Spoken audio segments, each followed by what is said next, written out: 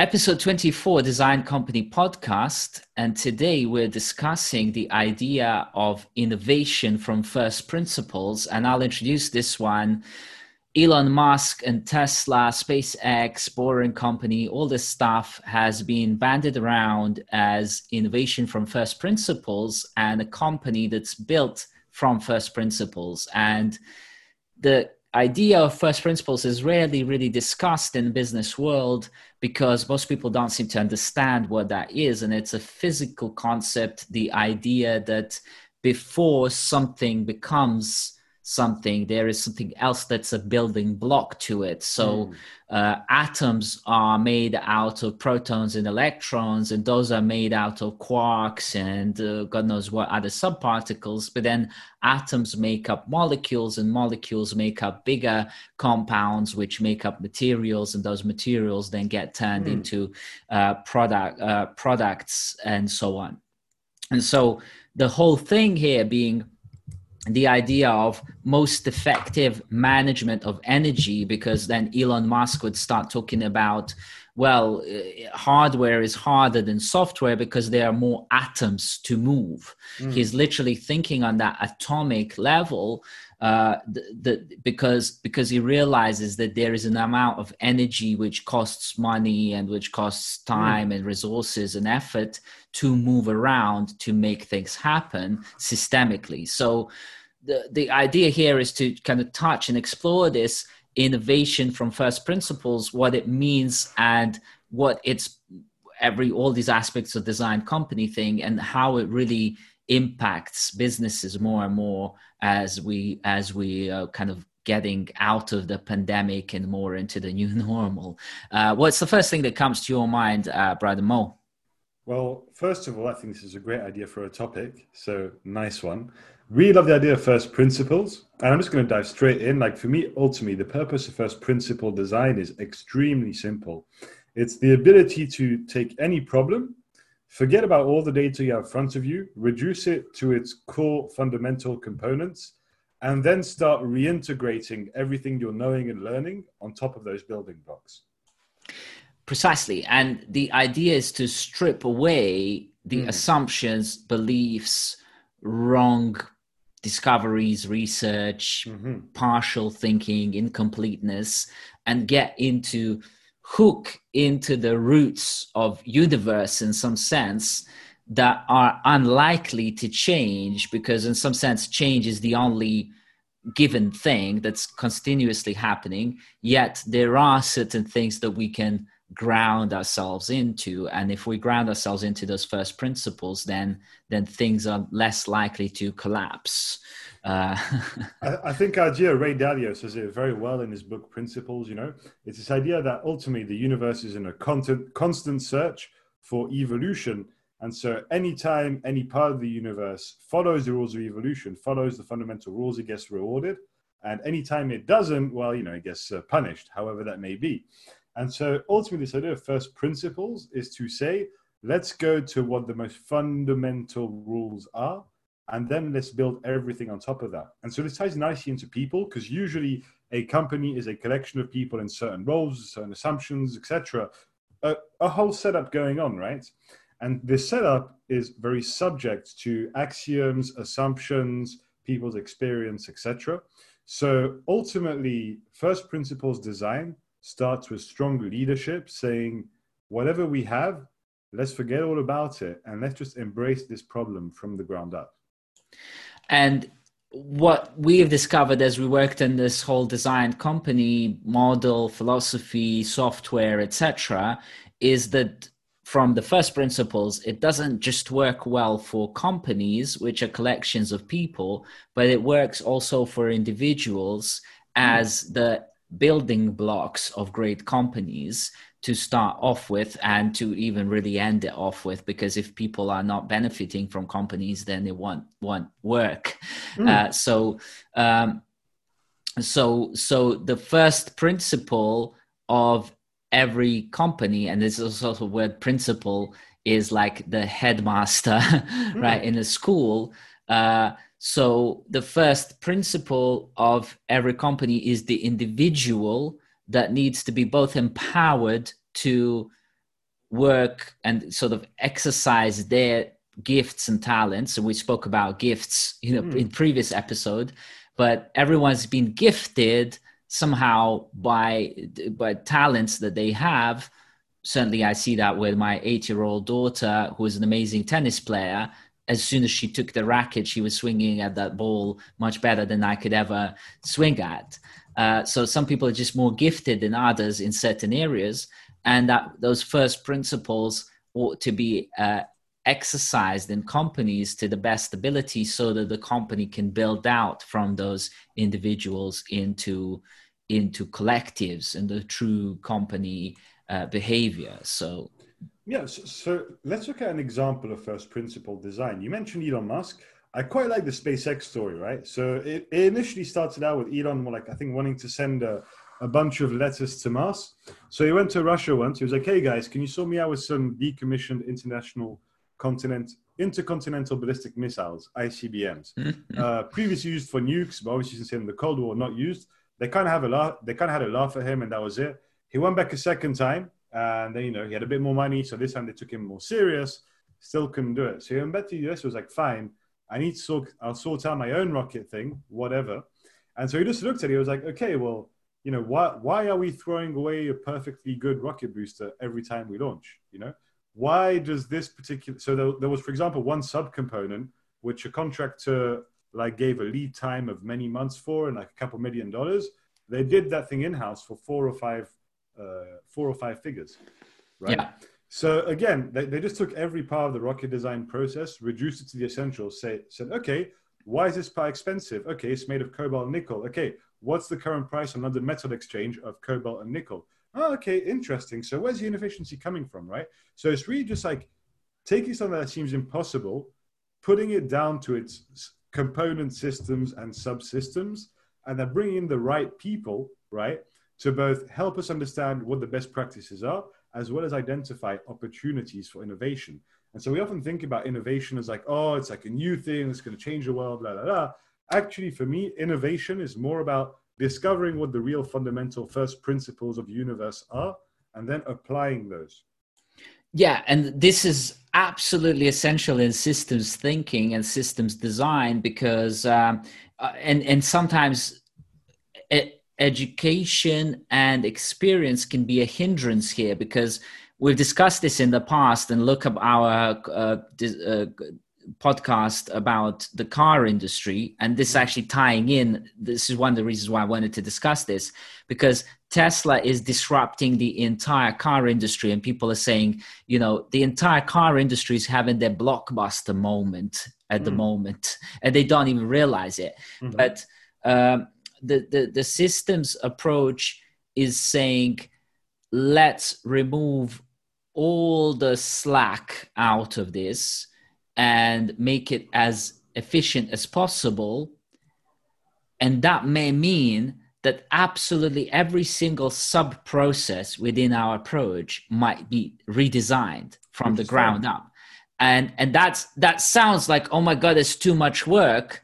But actually, long-term, it's less work than it is right now. Well, otherwise you end up with a corporation with tens of projects, with thousands of consultants, all working on a small piece of what's become basically a living, breathing monster of a system, without actually any ability to re-articulate it from first principles. And we literally had, when I was working with Bupa, somebody went off and did like a spreadsheet to kind of catalog every single program that was running at Bupa. So not even projects, program. Yeah, program. And it came down to 1,200 programs. Okay, 1,200 programs. This is like half of which didn't have any kind of purpose to it. Yeah, and another bunch of which I'm sure there's a bunch of duplication between them. Oh, absolutely. And this is actually typical in governments, where you realize that two government departments working in exactly the same project, separate strands of funding, and they internally they know of it, but somehow the government doesn't, or doesn't want to, or God knows what. But so first principles essential for creating systems that are optimal. But from innovation perspective, this is very, very interesting. And that's really why I wanted to discuss this, because I realized one thing, and it took me on about 10 years plus, that when you're building things from the ground up, from this atomic approach, you actually end up building first the most optimal solution, and then you're able to slap on and integrate and design in and put on top the experiential, the emotional aspect of that, however you like, but that emotional aspect is sitting on top of the most optimal thing. And this is something that actually Steve Jobs was talking about in terms of the MacBook, which I recently got a new MacBook, and I got exactly the same one like before what I had, because MacBooks are carved out of aluminium in two pieces that slot together like this. So there's very little screws or lines or anything. It looks like it's one piece of unibody kind of design. And, Steve Jobs said there's only one way in which that can be manufactured, and we're manufacturing it that way, and that's it. So the MacBook can only look the way it does because it's perfectly manufactured and engineered from the ground up in the most optimal way. And it's timeless. It's timeless. I had my previous MacBook for 7-8 years and literally died of old age. And I'm planning to, use this one for 7-8 years also. And so it's well worth it. And that's real value and true innovation. And I think that's why there's only really one laptop company out there, and that's Apple. So I think we talk about the product side of things. For me, I'd like to look a bit at employee experience when we're taking a first principles approach. So I do this actually with our team at Anya. It's a bit annoying now and then, but I always tell people, if you're annoyed, just express yourself. We're an open, transparent organization. But very often in the middle of a conversation, I have absolutely no problem stopping someone that's going off and talking about something and saying, okay, that's cool, but let's just get to the essentials. Can you answer this, this, and that? And so I see it as my job as well to help the team and even myself that are working on various things to take a step back from what they're doing, look at the essentials, and then reintegrate everything else. And this is super key to keep in mind, because that's what helps us stay on track, make sure we're working on the right thing, make sure we don't get on a far off location doing things we shouldn't be doing. Yeah, because we've spent enough time in our lives designing the wrong thing and spending a lot of time building things that don't really matter. So coming to products and experience, there is, and I'm nowadays integrating more and more and utilizing spiral dynamics and models like that to actually really think about what are the core things and experiences and activities that humans really care about. And in Western world or developed world, a lot of these have been certainly, well, pre-pandemic, they've been very well catered to, but things like Uber have, kind of seem to be collapsing somewhat and changing. But it's sort of like shelter, food, warmth, basic, sense of belonging and so on are essentials, which then build out into grander and grander purposeful drives and self-transformation drives and so on, and real growth potentials. And I like that you mentioned this building block aspect, because that's a great way to tie into money, right? So ultimately, if you look at the money side of first principles, it's extremely simple. It costs you 100 to 1000x less to approach a situation through first principles than to do it by trying to pull together a bunch of stuff that's just like unstructured, unrelated, unpurposeful. Yeah, and so you see this like in, it's gotta sometimes be careful with my words here, but you see this in postmodern people, let's say, where they often have these kind of grandiose visions of the future, right? New systems, new propositions, new innovations, right? They're all based around this kind of like, what's it, Nirvana style kind of ideas, right? And then when you start scratching through those ideas, you start realizing, oh, what they're proposing would involve trillions and trillions of dollars of investment just to provide basic levels of experience across that system. And like literally, if you put together 7-8 governments of the world working in absolute synergistic fashion together, which governments never do, there wouldn't still be enough money to execute on that idea. And so it's like, wow, that sounds basically, that's more in the realm of sci-fi / novel writing, as opposed to what we're talking here. It's like design company is like, what can you do right now with nothing or anything that you've got available to you with the people that you can access right now, and it's like, let's go, right? First principle. Yeah, that's a good way of doing it. Yeah, and that's basically it. What I found is, as our team at Anya has grown, my ability to be creative and think of new initiatives that we can undertake has also grown. Because ultimately, I know the principles of our business, what we want to do, but also by going down to the essentials and looking at what resources are available to us collectively, it helps us open ourselves into new markets, experiences, etc.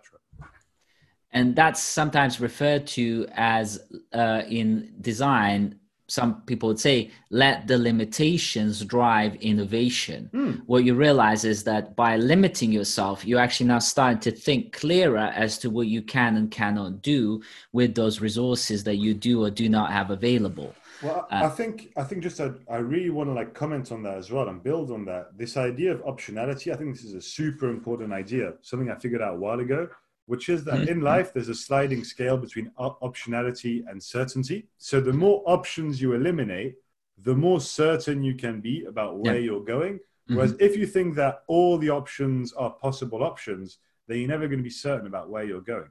And so that's why I have a very simple philosophy to say, okay, does this make sense? Even if it looks like a radical decision, does this make sense? Does it look halal? Like, is it all good? Okay, boom, let's go all in. Does it not make sense? Okay, not even in my world of considerations. Yeah, and so there's an element there, psychologically speaking, of choice paralysis. More choices you have, the more likely you are to be kind of just going, well, and even feel sense of missing out, fear of missing out, that as you take one choice and you say no to 7 others, you feel like you've lost out 7 things as opposed to gained 1. Exactly. And you're not even really sure whether that one that you've chosen was the right one, because maybe the other ones were better. But first principles approach means that you're actually always choosing the thing that, not like, in some sense, everything's possible, but not everything's probable. So you're going for the thing that's most probable to work and most probable to remain sustainable.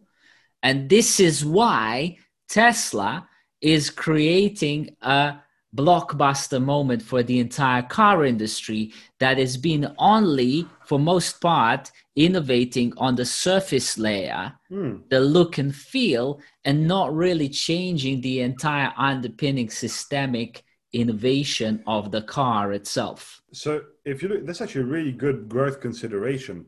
I think if you look at first principles, right, when Tesla set up their, I think, Nevada factory, California, anyway, they designed the factory from the ground up. They didn't try and get an old place and retrofit it. They designed from the ground up. So I saw some figures this morning. The average electric vehicle over its life cycle produces about 75% of the carbon emissions of a normal car, which is decent, 25% gain, but it's not the electrical promise, right?